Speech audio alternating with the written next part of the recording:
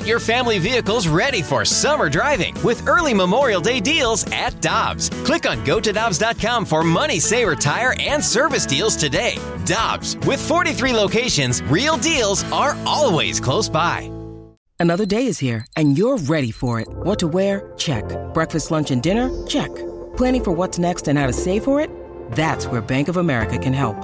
For your financial to-dos, Bank of America has experts ready to help get you closer to your goals. Get started at one of our local financial centers or 24/7 in our mobile banking app. Find a location near you at bankofamerica.com/talktous. What would you like the power to do? Mobile banking requires downloading the app and is only available for select devices. Message and data rates may apply. Bank of America N.A., member FDIC.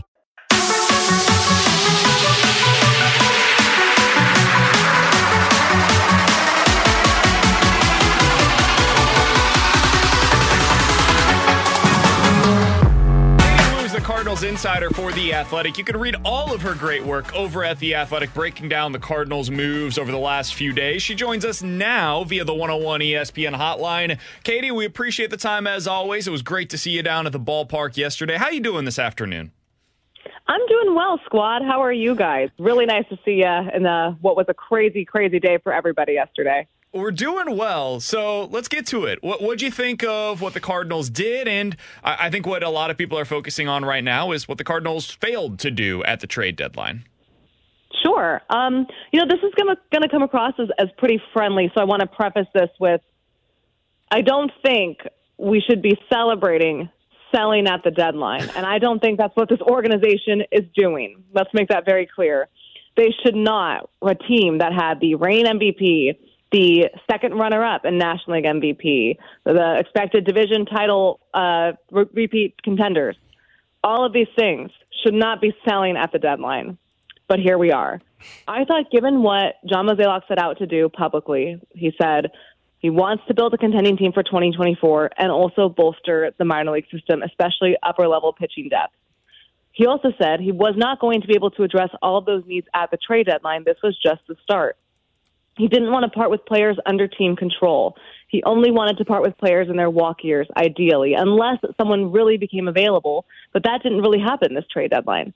So he traded away 5 guys out of 6, Drew Verhagen being the only one, on expiring contracts, and got some pretty substantial minor league pitching depth in return. I think to look at it in a broad sense of terms, it was a good deadline for the Cardinals based on their intention and the position that they were in. So they also have a massive task now in the offseason, Katie, of acquiring 3 starting pitchers and fixing this bullpen. Do you have belief that John Mozeliak and company can accomplish that? Huge task in the offseason. And I hear fan skepticism in this regard. I think the front office knows they have to rebuild the trust with their fan base. They were losing it progressively over the last few seasons, but because the Cardinals were able to win or at least make somewhat of a playoff push, all was forgiven temporarily. But let's keep in mind the Cardinals have not won a playoff series or a playoff game since 2020 and have not won a playoff series since 2019. I, since being on the Cardinals beat, have never covered a postseason win. So that only does so much. And I totally hear the skepticism from fans who say, we expect this front office to go out and have this monster offseason when, A, they don't really want to trade away any of their team control talent, B, their track record in free agents contracts has not been good, and C, they don't spend. So I get why fans are like, oh, yeah, this Other is than that, great. though, Katie. Katie, you're speaking to my heart right now. It's totally justified, and things have to change. And if there is a silver lining, and I believe I've said this before, if there's a silver lining to just this awful season, it's that it's become very clear to the front office and ownership that things do indeed need to change. Now, whether or not they actually go out and accomplish these things this winter will say a lot. And I think will obviously dictate just how well this trade deadline went, right? Because hindsight's always 20/20. But I can see fans and why they would not be confident the front office can, and ownership, because ownership does play a big role in the free agent spending, can pull this off. Katie, based on your reporting, what is your understanding of how aggressive the Cardinals were over the last couple of weeks in trying to acquire cost-controlled pitching at the deadline? They certainly browsed around, but the asking price was so high, I think, because everyone was aware of the Cardinals situation, how desperately they need starting pitching. That's going to change they in have the offseason for sure. Right, exactly. Cardinals never back away with offers are too massive. No, I hear you guys. I do. But I think there was an avenue for them to be conservative buyers, I believe was the term used yesterday. It just never came to fruition. I think the Cardinals feel like they can go over the offseason. There's a lot less stress and a lot less pressure to organize these trades over the offseason because you're not dealing with a looming deadline and 29 other clubs frantically calling each other trying to figure out the best deal. I think the Cardinals also need to use the next 2 months, and we can certainly get into this, what I'm going to be working on for the next couple of days on The Athletic, is over the next 2 months, they need to see what they have internally. And they also need to build up some trade value for these guys. We've talked a lot about the outfield logjam with Tyler O'Neill and Dylan Carlson. Was listening to Keith Law explain selling low with Carlson in the earlier segment. He's completely right. Same with Tyler O'Neill. The Cardinals couldn't trade those guys at the deadline, though Carlson did have some interest, because they want to build up their return or their value. So that's what the next 2 months are going to be. You need to see what you have in Matthew Liberatore if he can finally make those adjustments. You need to see what you have in players like the AAA prospects in Michael McGreevy, Gordon Graceffo, and, of course, Mason Wynn.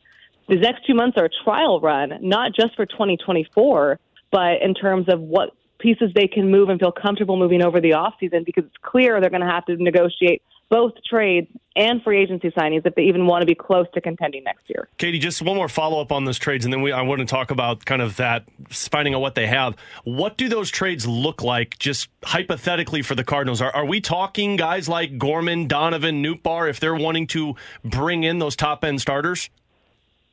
You're going to need at least one, probably two, because there just isn't a big, as we sit right now, it's hard kind of really to predict who's going to be available via trade at this point. But just going off the basics that we know, it's going to take a lot because every team wants starting pitching. Every team wants an ace. There's not an ace on 30 MLB teams. There's an ace in like 10. So you're already dealing with such limited resources that, of course, the value is going to be high. And the teams want cheap, controllable talent. You want a Carlson. You want a Nootbaar. You want a Donovan. There's a reason the Cardinals want these players as well and don't want to give them up, right? So it's this like back and forth sick mind game. The Cardinals have a lot of depth. It's hurt them on the field this year. They can use that depth off the field over the offseason to try to negotiate a trade that will help them next year. Of course, though, as Cardinals fans know, the biggest concern is you don't want to trade away the wrong guy. And the Cardinals have done that in the past. But if you get the right return, even if you trade the wrong guy, it could end up working out for you in that regard. Katie, I did want to ask you, you mentioned how you're going to be working on the players that can help this team if they're called up, and maybe you find out a little bit about what your future looks like. Mason Wynn certainly fits into that criteria. On the pitching side of things, who do you think are the most likely players that we're going to learn about in the final 2 months of the season that will help us to apply some sort of expectations for 2024?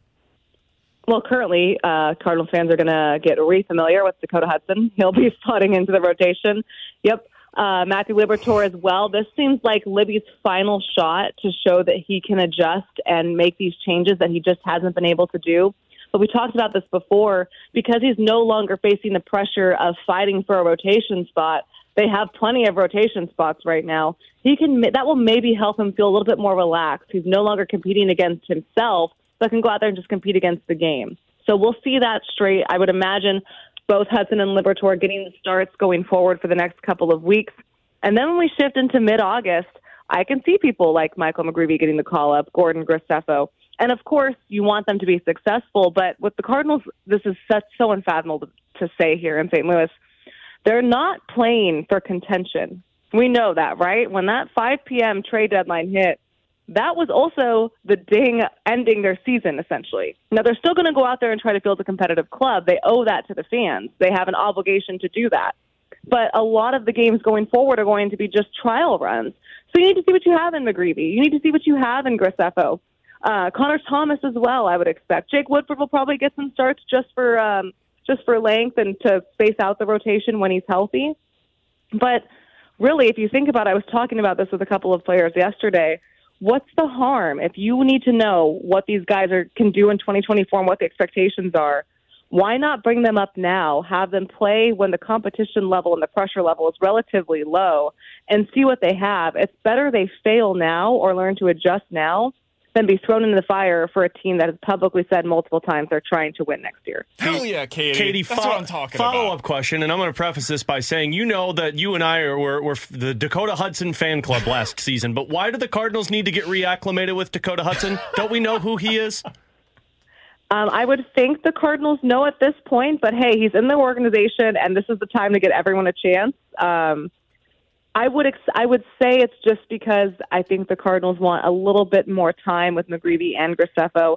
I think it's going to be kind of a rotation, if you will. You're going to see Miles Michaelis and Steven Matz, and Steven Matz has looked pretty good as of late. And then those three spots, you're going to have like 3 weeks where it's Hudson and Libby, and then maybe they filter someone out and give someone else a chance, like you get a McGreevy call-up or you get a Graceffo call-up. It will be a fluctuating rotation. It'll be a fluctuating lineup. There will not be a lot of stability minus your infield corners going forward. Katie, they're not going to tell me about how hard it is to manage this 40-man roster, and that's going to be the thing that limits them from making these decisions, right? I'm not going to hear any of that. You can't bring up Mason Wing because of Taylor Motter.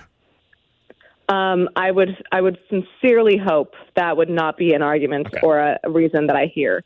Okay. Because I just don't think that there is – I think we all know better than that. Okay, good. Just making sure we're all on the same page and that it's fair for me to be critical if that is an explanation that we hear from. There's Absolutely. BK with that. I think we all will be. There's BK with that tone again, Katie. I just wanted, Katie is an insider. She's done the reporting on this. I just wanted to make sure that I'm not being unfair because sometimes I am. Katie, we appreciate the time as always. You've done excellent work breaking down the trade deadline. Great reporting throughout, and we will talk with you again next week.